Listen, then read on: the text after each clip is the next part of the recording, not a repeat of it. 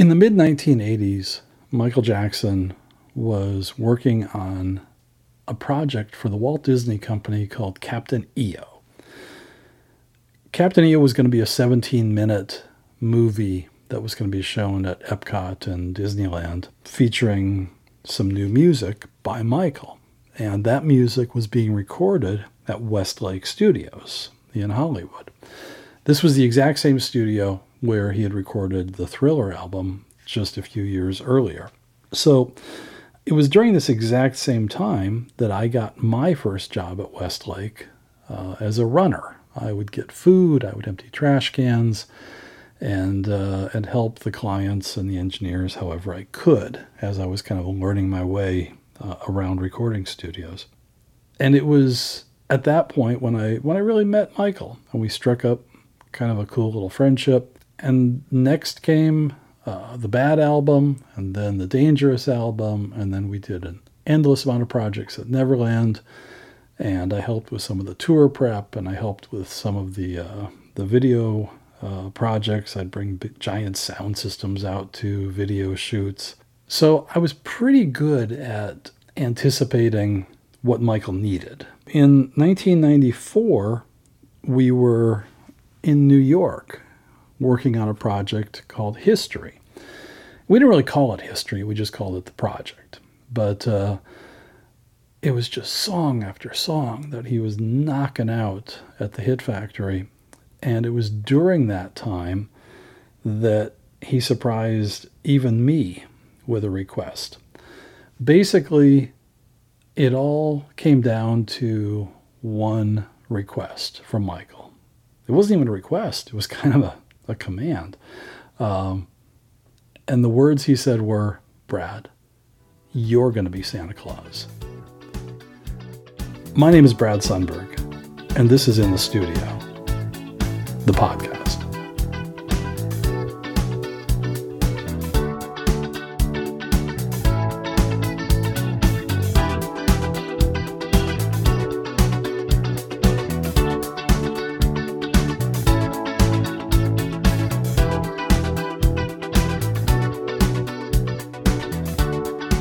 It was the summer of 1994. We started this project in February of 94. The way we wound up in New York, because we did most of our work in LA up to that point, but in early 1994, there was an earthquake in LA called the Northridge earthquake. And it really freaked Michael out, made him pretty nervous, and he wanted to do the new project in New York. So we kind of packed up the crew and the machines and the tapes and went to New York and set up shop at the Hit Factory on West 54th Street. So we got there in February, February, and it was just bitter cold. And we were working on song after song.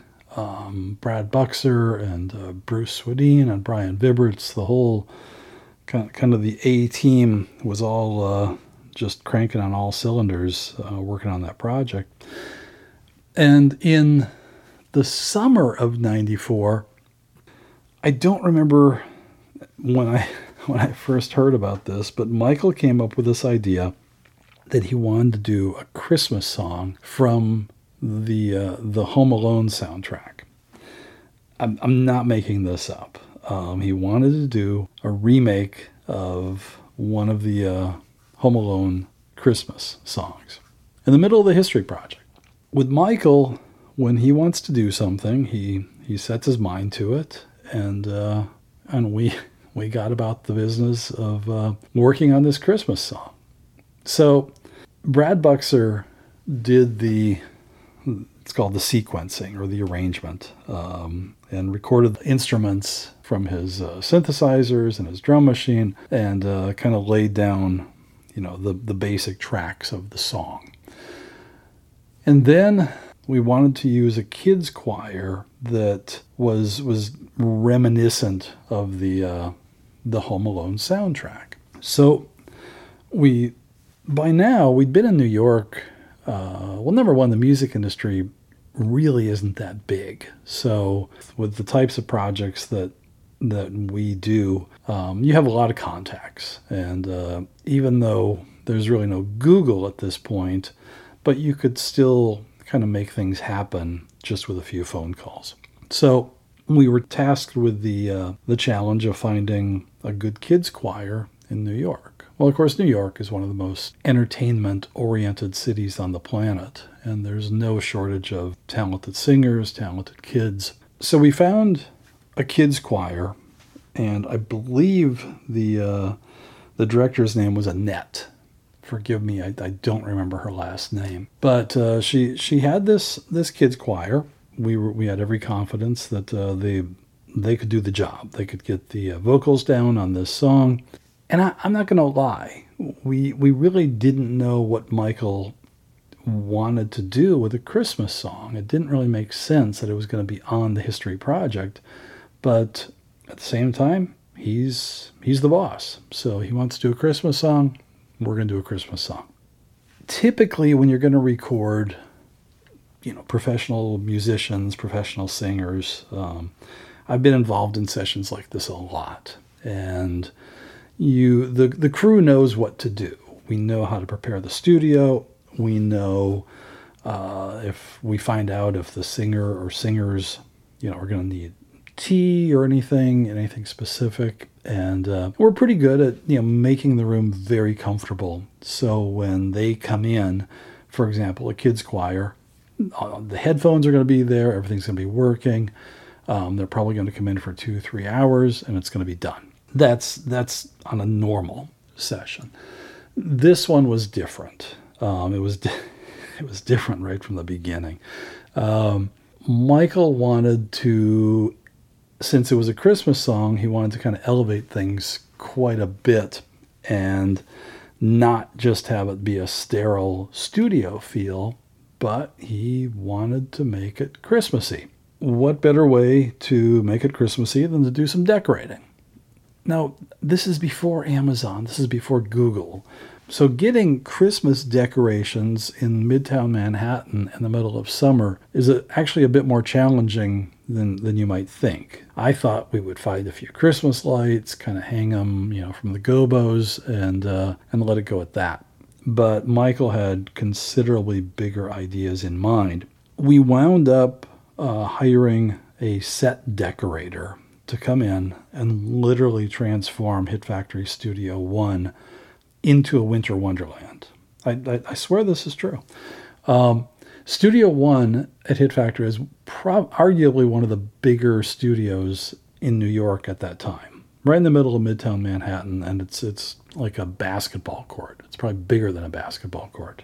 And they brought in fake snow and a giant Christmas tree and a sleigh and reindeer and a fence and there was a bridge. And there was just all of these props that this set company brought in. And it was amazing. I mean, it was magical.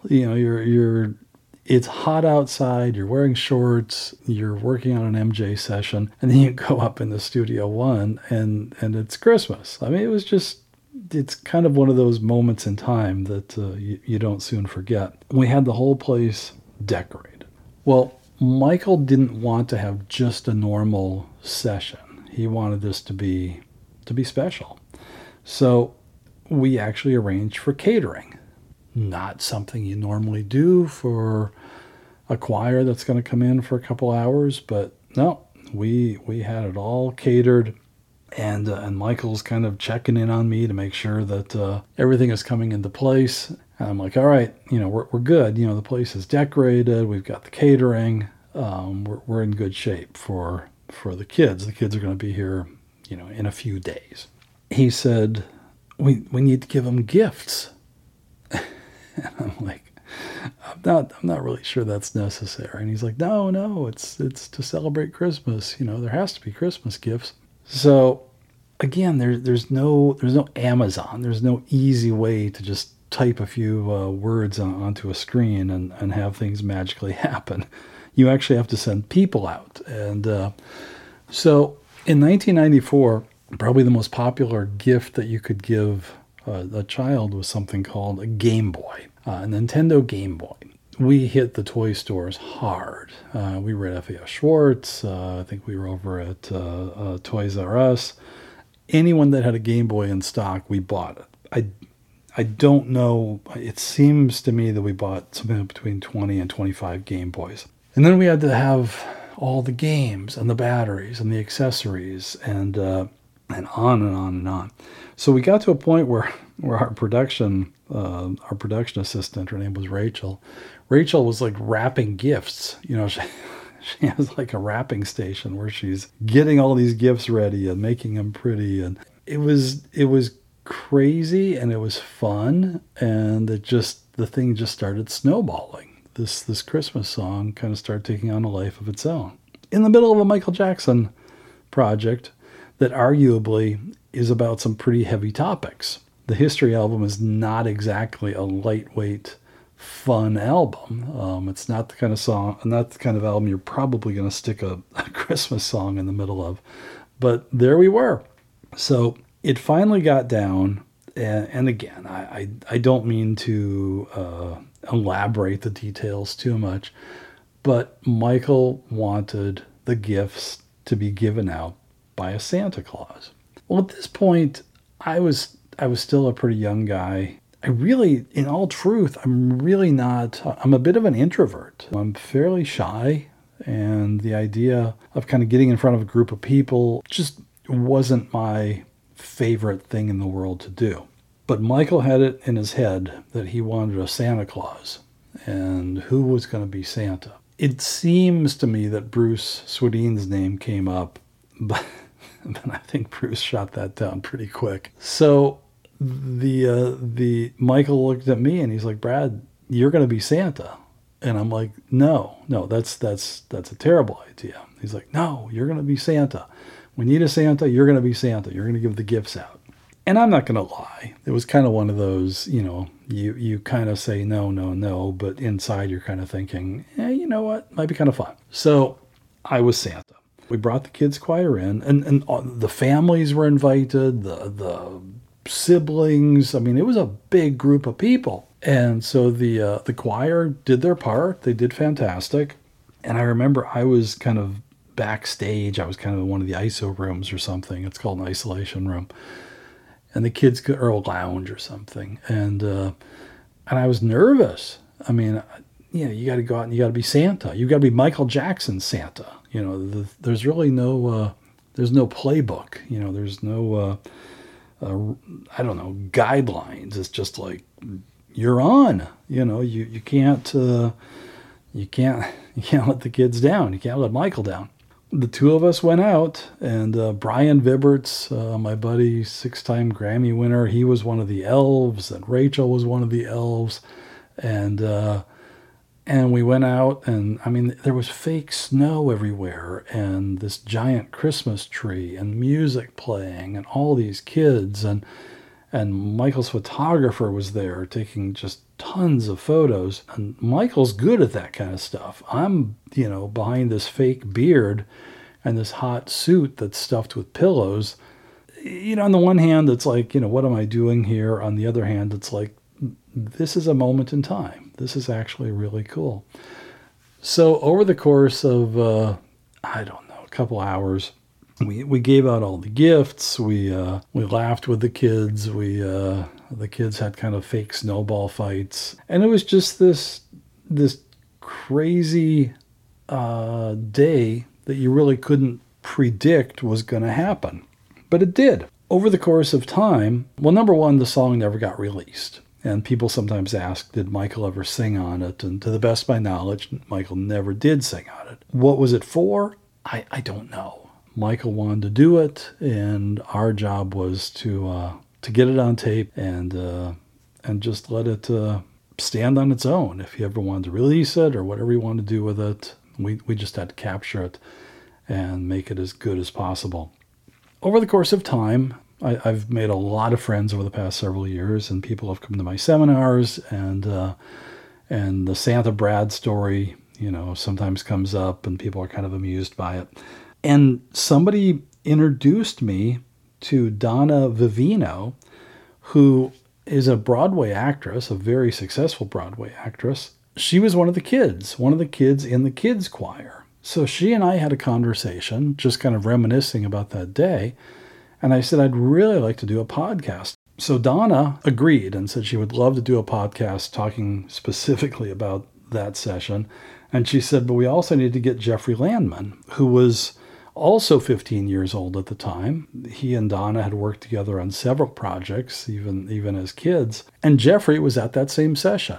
So I'm actually really excited to get caught up with both of them and kind of hear in their words what that session was like when Michael Jackson wanted to do a Christmas song in New York, and I got to be Santa Brad.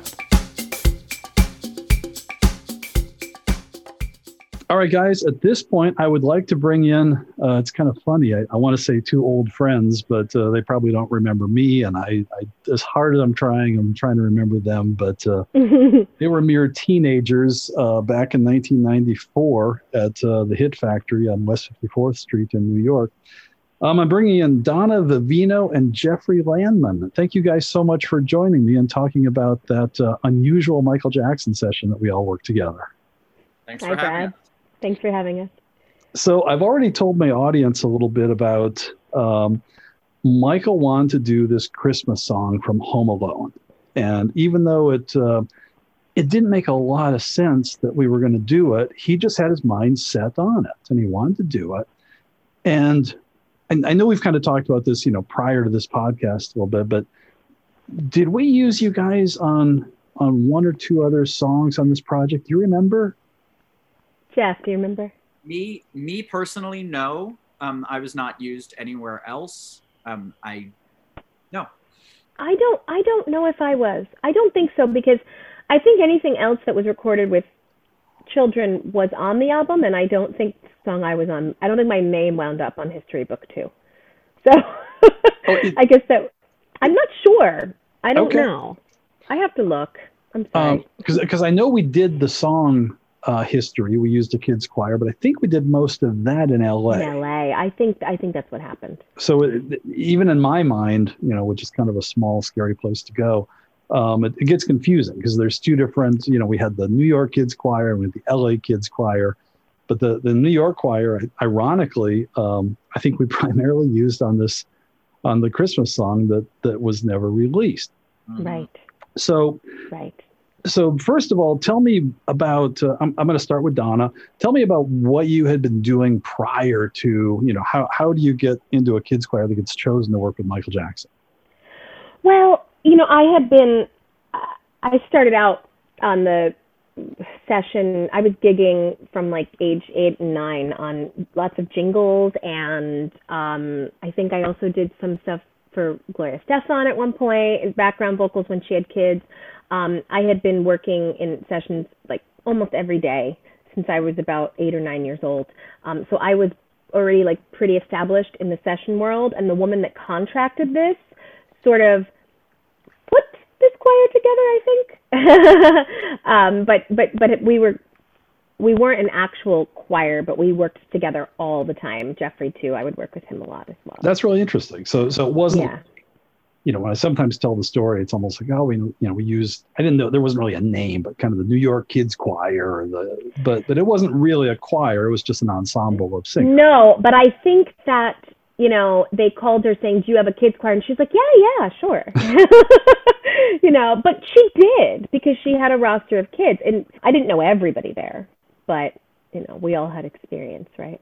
No, I know you were really young, but up to that point, you'd primarily done recorded work, not so much live stage, or a little bit of both. No, I did. I actually started out as a film and TV actor. That's where I started. I was on, I started out doing television commercials. So I was on camera, and then I did a television show for ABC. I was a series regular on an ABC show called Hometown when I was 7. Actually. Wow. Yeah, and then I booked Les Miserables on Broadway. So I was the original young Cosette in Les Mis, and I worked with Jeffrey in Les Mis too. Of course. Yeah. So, but I was the original young Cosette in Les Miserables. I made my Broadway debut a month after my 9th birthday, and while I was doing Les Mis is when I started to get into the session work, because my father, who is a professional musician, would play on these sessions, he met, at the time, I think it was Helen Miles, and he was like, my daughter sings. And she's like, oh, yes, great, sure. You know, because she's like, Sure. yeah, she's in Les Mis right now. She's like, oh, wait, okay. She must really sing. Can she do session work? And he said, yeah, like, she's recorded on stuff with me. And she, like, tested me out, and I started doing session stuff. I really actually was doing session stuff before Les Mis. He had just said, no, she, like, is a professional actress. Can she sing? Yeah. So that's what I was doing. And then by the time I did the Michael... let me stop you there because I have a quick question. What year would you have been in Les Mis? Well, the year it opened was 1987. So I did in 1986, we were in Washington, D.C. for the pre-Broadway tryout. Right. And then in 1987, we opened March 12th, 1987. And and then after Les Mis, I did a film, and then I was 13, and I started to get braces. Well, I got braces and started to go through puberty, and I really was focusing. I wasn't really doing much. There wasn't as much work for me anymore on camera or on stage, and I did stuff at my school, and then I was still doing session work. That's the one thing I still did as a teenager, and then that started to dry up too. In general, the session world, the jingle world, is kind of done. Mostly done in-house, but that Michael, by that point, I really was primarily just doing voiceover and session work and my school musicals. Okay. At my high school. All right. Yeah. And we'll get to the MJ session in a second. But Jeffrey, what was your background up to that point? I grew up in New Jersey. I actually grew up a town away from Donna. Yeah, we grew up near each other in New Jersey. And I went to an audition when I was 10 years old, and 2 weeks later, I was joining Donna in Les Mis on Broadway in 1989. So about 2 years into the run, I joined the show. I was the third boy in the show. Right. And it sort of started my career. I left the show after about a month. And by the time I came home, I was too tall to go back into Les Mis, but I don't know if it was through Donna's family or how, but my mother hooked up with Helen Miles and Annette Sanders, and they took me on as a client for jingle work. And within, I think my first session was like that fall, which is 89. Okay. And by the end of that year, I was doing 4-5 sessions a week. Really? Yeah. And that continued pretty much until I went to college. Slowed down a little with, I would get down to maybe 3 sessions a week, but I was doing at least 3 sessions a week for about 8 years of my life. And there was a small group of, I'd say 3 or 4 of us, maybe 5 or 6, that were like the first call for every session in New York. Yeah. Okay. Pretty much the first boy that was called for every session, because there were like 2 of us. Right. And then there were the group of, there were 20, 30 other kids that would session here and there when they needed to fill it out. But there was, a group of a core group of us that would pretty much be on every session that was done based out of New York. I did the Gloria Estefan session with Donna. I've done, if there was a celebrity who used kids on an album in the 90s in New York, probably Donna and I were there. That's awesome. Which is why sort of when the Michael thing came up, it seemed totally natural and normal that like, oh, Michael Jackson's recording in New York with kids. Let's go to that session. It didn't seem, on the onset, it didn't seem any different, or, obviously it was Michael Jackson, so it was very exciting. But, right. We all sort of walked in there just thinking it was just another Tuesday.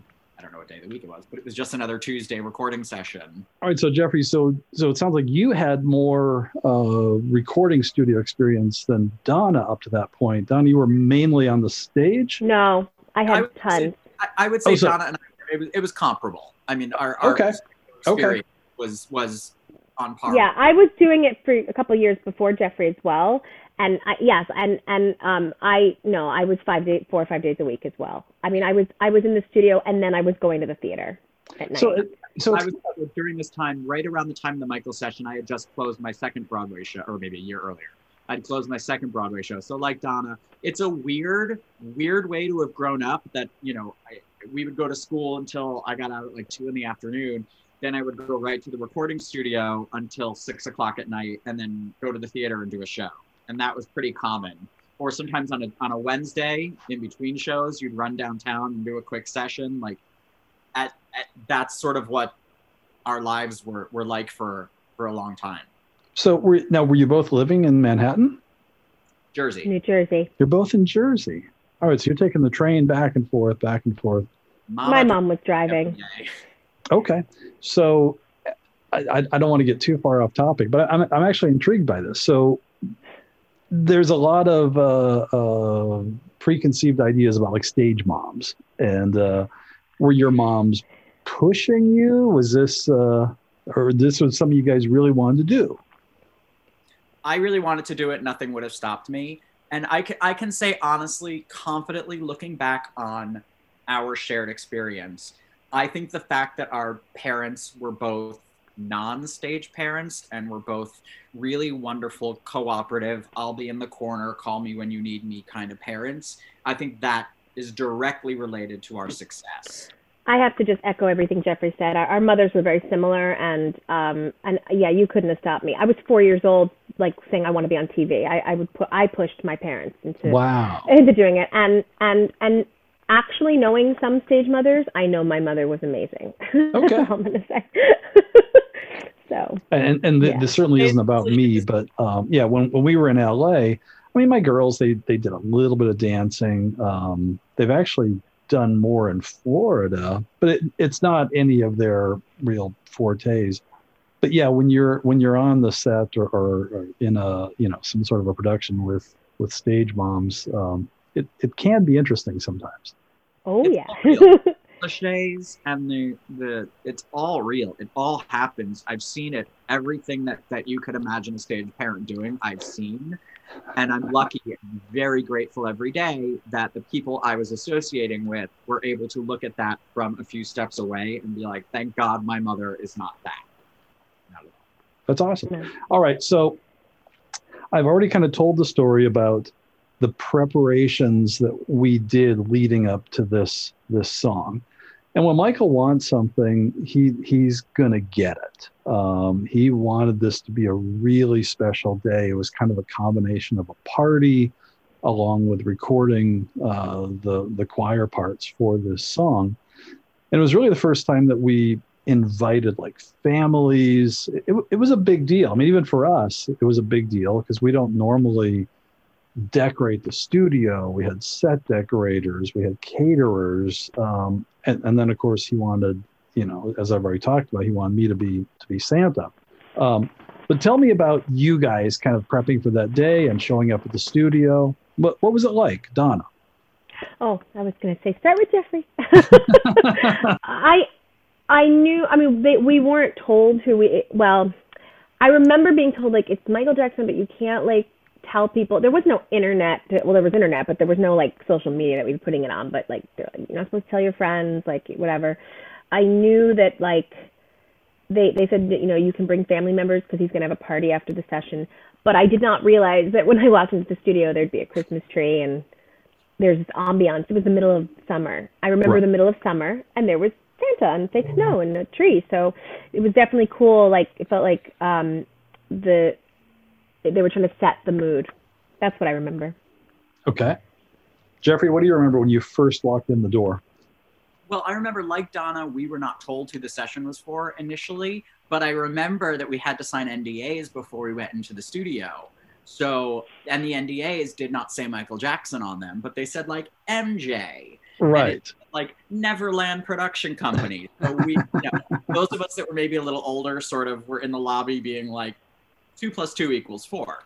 And the NDAs in the room, because again, like Donna, we were just told it's a session for a Christmas song. There's going to be a little get together after, and if you want to bring some family, you can. So my mom and I went to the session, and I remember walking into the studio, and first off, it was the largest studio I'd ever been in because I don't tend to record with live. That's a studio mainly for people when there's live musicians as well. It's that huge, Yeah, that was Hit Factory Studio 1. Right. So I was more the guy in the, closet studio with a piano. Right. But I remember just the entire room was just Christmas everywhere you could see. The trees, I remember reindeer, although yes. Were they live? You're funny. I do not. I think we'd have to go to New Jersey to get some live reindeer. No, there was some sort of stuffed reindeer or something. I remember just being overwhelmed and thinking like, this is a lot for a session, but feeling so, just felt so warm. And I was like, oh, this is probably just to get us in the mood for the Christmas song, because you couldn't be sad or upset or not excited for the holidays being in that room. Even though it was hot August or whatever outside. Yeah. And then to find out like, no, that's for the party. You're like, okay, this is turning into one of those sessions that 30 years from now I'll be talking about on a podcast. You know, I've done thousands of sessions, and here we are. I've been doing this 30 years, and it's still one of the greatest sessions I ever had in my life. Seriously, you're not just saying that. I'm not just saying that. I've talked about this session, you know, when people want to, when I talk about my career as a studio singer, this session inevitably comes up, and not just because it was Michael Jackson, but because the Christmas and the party and the way that the singers were so taken care of just to make us have a good day was something you don't see every day, and you don't get in any other scenario than when you're dealing with Michael Jackson. And this isn't to be self-deprecating, really, but we didn't normally do this. This really was Michael's. He wanted to go over the top. And you couldn't sustain doing that more than like you couldn't function if that was your plan for every time you're recording to do something like that. And that made it even, we could tell it was special. It felt special, and that was even better. I think we left. I think it took us a few days. I mean, there was a lot of planning that led up to you guys walking in the door. We had a full set designer that came in and brought in. Because originally I thought we were going to put a couple of Christmas lights up, you know, on a gobo or something, and kind of call it a day. And Michael he straightened me out, and he said, no, we're going full tilt. So it was all him. I mean, it was not that we were opposed to it. It was just all this stuff was happening. It just kept snowballing. And we literally had fake snow in there. We had the reindeer that you talked about. We had a bridge. We had a sleigh. It just grew and grew and grew. So do you remember approximately how long it took to record your parts? And was there anything unique about the recording style that we did versus other sessions? I do have a recollection of being brought into a room with another singer, another girl, and they brought us in, just she and I walked in the room with one of the writers, and there was this big grand piano, and Michael was in the room, like in a small, I was like, oh my gosh, it was like a little, like, looked like a rehearsal room with this big piano in it, and they're like, yeah, we just want to like go over some parts and try to figure out like what an alto line would be like, and so you would do the higher part, Donna, and you would do the, and so just trying to figure out harmonies that they thought would work. And I remember he came over to us and said, you have very pretty voices. And it was like, I'll never forget that in my life. That's just like a big deal. Okay. So that's what I remembered in terms of like, I don't know if I actually remember recording it. Okay. I remember Christmas, and I remember that moment in the room because I was just like, oh, wow. So obviously that was the first time you'd seen him, talk to him. I mean, he spoke directly to my face. I'll never forget it. That's awesome. It was like, I mean, he looked me in the eye and talked to me, and he said, you have very pretty voices. And I was like, wow, he really speaks that way, and that's Michael Jackson. Right. He was very sweet. Okay. So, yeah. Jeffrey, what do you remember? I just remember him being more, speaking to us more than some of the other artists did. So in other sessions, it would be the artist would maybe stay in the booth and communicate with the booker or the coordinator and give notes to us through that. But Michael would literally look at us and say, all right, you know, boys singing the bottom parts, I need more from you. Girls singing the top part. He would communicate with us as the artist as opposed to treating us differently because we were children, the way that some of the other artists that I worked with wouldn't necessarily know how to communicate with child singers or wouldn't talk to us the same way they would talk to an adult. Children know what pianoforte means. You know, right. we say crescendo here, and we know what that means. but not everyone behaved that way. But Michael, there was never a moment that we didn't feel like professional musicians in a professional setting dealing with an artist getting what he wanted from us. Now, I'm going to go techie on you just for a second here. Do you remember Bruce Swedin was the engineer on that session? Bruce was Michael's engineer for years and years and years, and I was kind of his right-hand assistant. And he usually recorded choirs in a circle. Do you remember standing in a circle? I don't. Gosh, I don't. Do you remember not standing in a circle? I don't, but I'm certain that happened. I don't remember how we stood, but yeah, he was very the way he recorded his choirs was usually in a circle with a pair of microphones in the middle, and you get just an enormous choir sound. He would usually have, usually with the Andre Crouch choir, we'd have them stand really close to the mic and then step back, 3 steps, and so even I'm trying to remember. See, I don't think, this is going to sound weird, but I don't think I was in the room when you guys were recording, because I was backstage. I was in a different room getting all santed up. So right. we'll get to that in a second. But you felt like it was a professional, pretty well-oiled machine by the time you came in. 100%. One of the things that Bruce always did, and back then we were recording analog. I mean, you guys were recorded on 24-track analog, and really most of Michael's projects, at least the ones I were involved in, were all analog and then transferred to digital. So even with you guys, I know we would have had probably 3 work tapes ready to go. We probably had one of the assistants up half the night before you got there, because on an MJ session, you never run out of tracks. That's not an option. If the kids are on a groove, you keep going. You put another tape up. So I would, and we had a really good team. So I find, I'm not surprised that the session didn't go off or went off without too many hiccups, hopefully. No. So at the end of the session, I think, so at this point, your families were waiting. There was that huge lounge that we had off Studio One. So they probably were not in the room with you when we were recording.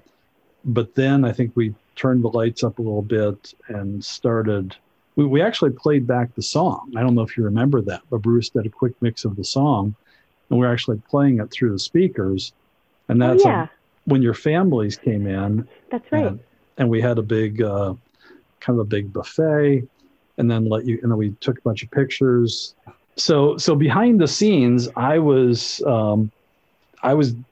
getting, back then I actually needed pillows to look a little chubby. Now I don't need quite as much artificial reinforcement, but I was getting all stuffed up with the pillows, and my wife gets mad at me when I say this, but I was really nervous. I mean, I'm just not an upfront, kind of entertainer. I would stink if I were the main entertainment on a Disney cruise, because it's just not my thing.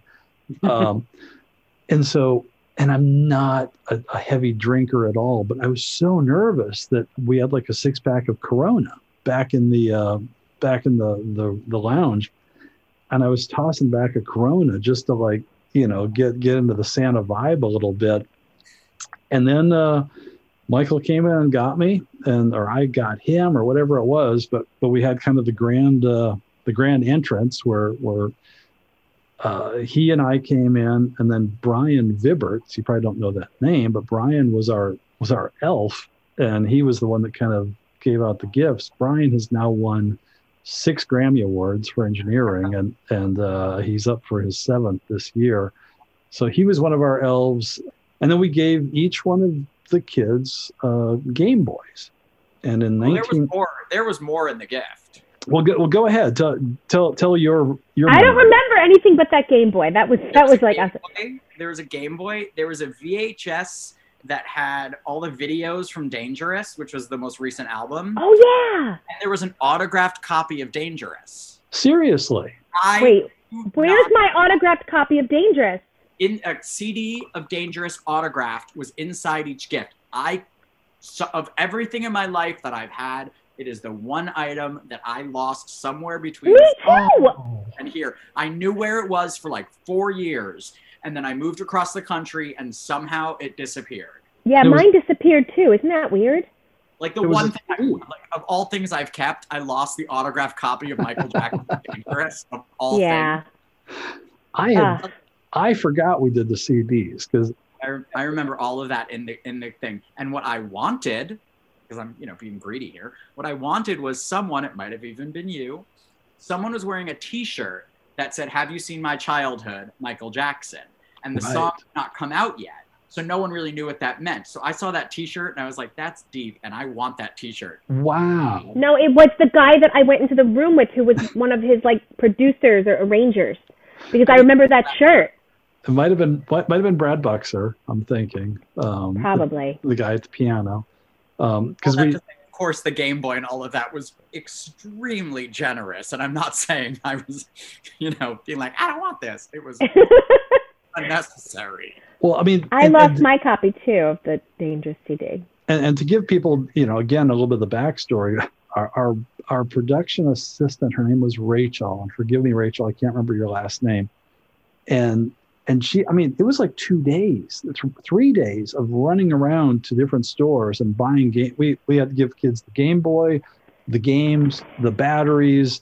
I mean, it had to be open it up and go. So she was rapping like crazy. I'd forgotten the autographed CDs. That's really cool. Yeah, it was very, very special and very unnecessary and very appreciated.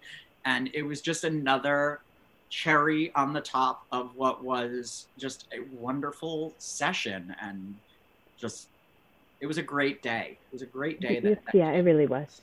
Yeah, I can't remember how late you guys stayed. I know the party went on for quite a while, but I know Bruce probably had to get back to work on some other stuff. Any other highlights that jump out at you from that day? Well, I remember Michael sort of like hung out with us by the piano, and some kids, I do not have the talent, but some kids like played the piano and played like some Christmas songs, and Michael was sort of encouraging, and right, like he was half paying attention. He was there being like, "All right, play something for me. I'd love to hear you play," and that sort of thing. And there was a real congeniality to it of we're done recording. We're going to have this little party for a little bit, and let's all hang out. And parents, everyone, it just felt like such a celebration of like everything, as opposed to just these kids recorded this song. It was these kids and these families and the engineers, and everyone is just going to come relax for a little bit and enjoy Christmas in the summer. Nice. You mentioned the T-shirts. I have to tell you kind of a little backstory about that. On the I think it was on the Bad album. It was either Bad or it might have been Dangerous. Michael had this little phrase, and it was a joke, but a tape machine needed to be aligned, or there was a buzz in a cable or something, and me or somebody had to figure it out. The session kind of comes to a stop, and Michael started this joke of, you're holding up the project, Brad, you're holding up the project. And so somebody had all these T-shirts made. So we used to wear shirts that said, "You're holding up the project." And then when we did Childhood, it's funny you remember this, because I remember that detail. I don't know why. Well, yes, sometime on the History Project, because we started that project in February of '94, and I think you would have been there around August. And I don't have all my notes of when we recorded each song, but yeah, we must have done "Have You Seen My Childhood?" Wouldn't you guys have? We didn't use you guys to record on that song? It must have been LA. So we had started the song in New York, and then I guess we used the LA choir for that part. But yeah, same thing. We all got T-shirts that said, "Have You Seen My Childhood?" And I think Brian Viberts actually still has his, and it probably still fits him, which is one of the. On eBay. What's that? I'm sure you can find one on eBay. Well, yeah. After this, you'll be able to. All right. So give me just a quick little, that was '94. The album came out. I'm sure you guys were, and then of course you were probably disappointed the song wasn't on it. Was there ever any talk amongst you about, what was that all about? Why did we record a Christmas song for Michael Jackson? I mean, for me, it just sort of fit. it didn't make it on the album, but neither did another song I sang for a different celebrity. You mentioned the Gloria Estefan. That never made it on the album. Right. I think at that point we all just sort of knew when it didn't come out that that's showbiz. That's sort of we were lucky to have this amazing experience recording it with Michael, but it just for whatever reason wasn't meant to see the light of day. Okay. That was sort of my feeling about it. Yeah, Well, it happens, and I think by the time, no one like contacted us and said, "Oh, it's not gonna," it just, "Oh, okay, the album's out. Song didn't make it." It's like if you do a movie and you're in a couple scenes and those scenes are on the cutting room floor. When you go to the premiere, you're like, "Oh, okay." Right. Right. I found out it wasn't on the album because the day the album came out, I ran to the store and bought it. Yeah, exactly. And then I remember going, "Huh," and then I'm like, "Okay," exactly. But then I thought maybe they'll release it at Christmas for like a Christmas bonus. Nope. It's funny because I wish I could go back into my memory, and really see clearly what was going on in '94. I just know that amongst us, kind of the bitter engineers, I'm joking, but we kind of knew, what is this? It didn't make any sense. I mean, the tone of the album is very angry. Michael's trying to get a lot of stuff off his chest and issues that are applicable even in 2021. And in the middle of it all is this kind of Christmas oasis, but in a weird way, for those of us that were there, it really was kind of a cool break, even in the production of the album, because some of the songs are so heavy, and all of a sudden we've got Christmas trees and kids running around and giving out Game Boys, and it was a very cool moment in time. It is a great album. It's actually one of my favorite Michael albums. I love History. But in my gut, I always thought, like, if Michael Jackson's going to do a Christmas song, are we going to cover, like, are you going to do a cover of a song from Home Alone? Like, I expected at least an original, something. Right. So it always felt a little out of place in the moment even, but, what do I know? I was 15 years old. It's not my place. A week ago, we did, Brian Vibberts worked on the Mariah Carey song, All I Want for Christmas Is You, which that has been on the charts every year, the top 100 charts. Yes. Every year since it was released in '94. I read something that it's been the #1 song on New Year's, like the week of New Year's, every year since it came out. My friend works very closely with her for maybe 30 years now, and he said that she said that song alone could take care of her for the rest of her life, just that song. I think and she didn't say it, she just said that is the gift that keeps on giving, literally. That song, every Christmas, she knows no matter what, if I never record a new album again, nothing, and if something happened to all of her other albums and no one was, paying for any of it, that one song, she said, I'm set and so are my kids. I think that could take care of some small countries for quite a while. She's very, very grateful for writing that song, but she writes her stuff. That's what helps. It's a good song. Is also a great song. It's a good song. It is a solid, good song. It's a fantastic song with a great hook, and it makes you feel good. Yep, a song that people love to hate and hate to love. It's a little old school feeling. It has. Listen, I work with children, and I'm telling you, 6 and 7-year-olds, they want to sing that song around Christmas time. And so to I know some people might be jaded and roll their eyes at it, but little kids are still obsessed with the song. It's timeless. It's a timeless Christmas song. There are some songs that no matter who you are, where you are, whatever, it's not possible to truly be jaded about. And and it's that dun dun dun dun dun dun dun. This, you hear it and you're like, hi, and you know what's coming. Yep. Yeah. You're gonna be happy. And that was recorded in that same room. So it was recorded as us? Yeah. As where we were? Yep. Hit Factory Studio One, probably 2 or 3 months before you were there. I wasn't part of it. No way. Yeah, but Brian Vibberts was. That's and so crazy. the not the joke, but what Brian and I talked about was Mariah had a little Christmas tree. And so she had the giant studio with one little Christmas tree and a little couple of gobos and her. And then Michael comes in and just, goes over the top with the decor and the craziness. His song never got released. Her song has been on the charts every year since 1994. So who knows?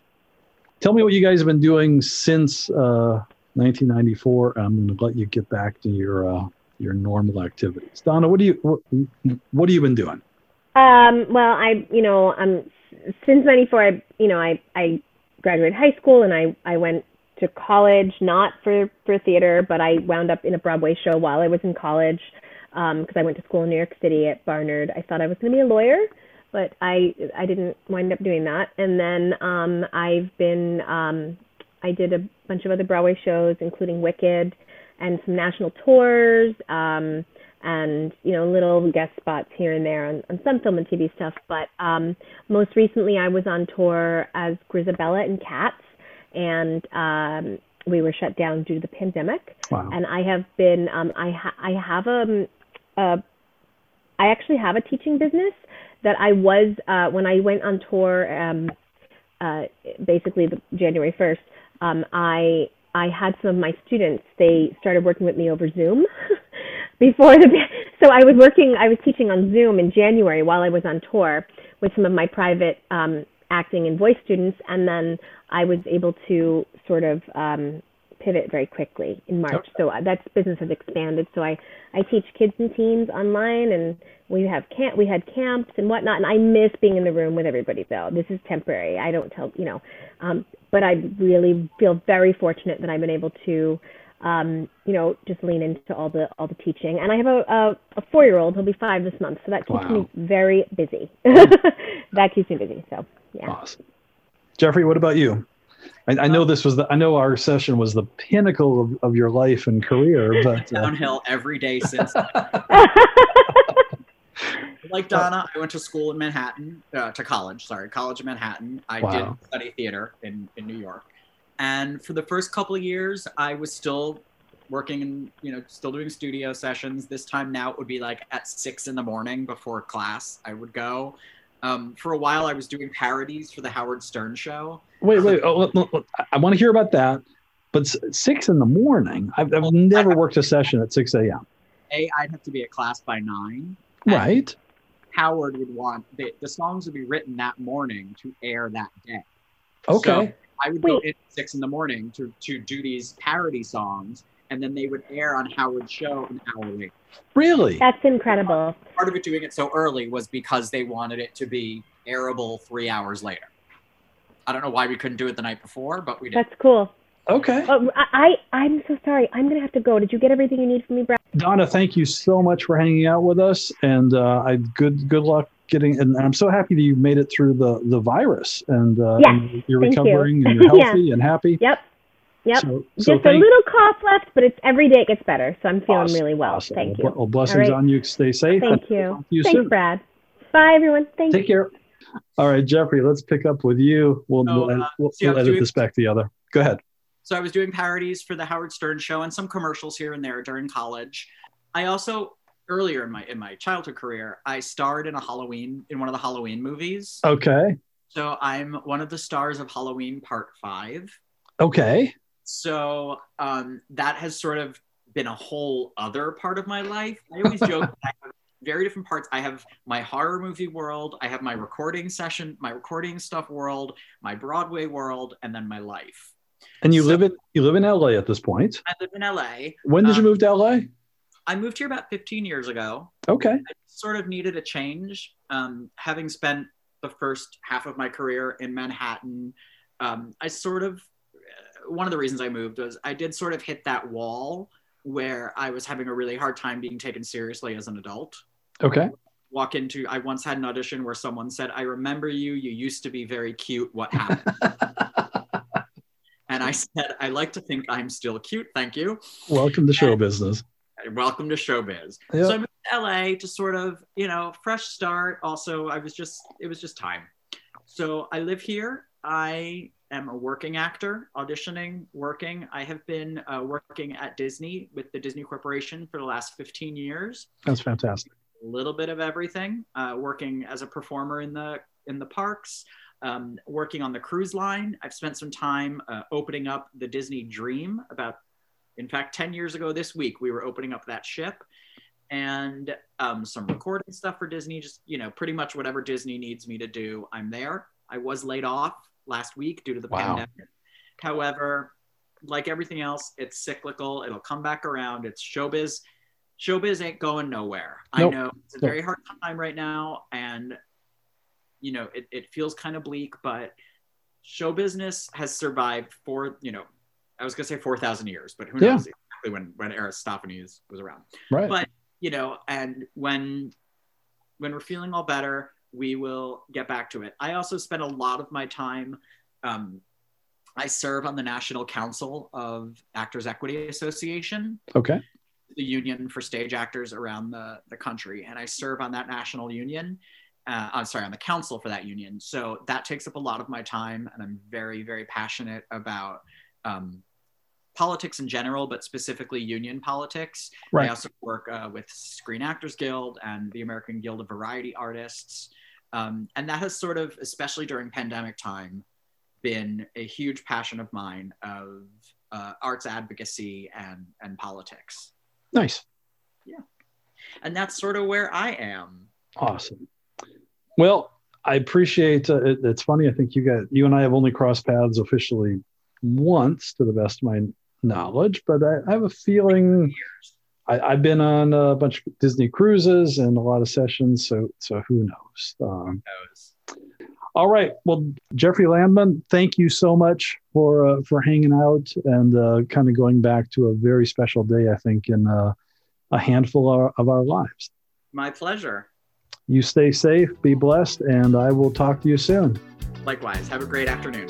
Take care. Bye now.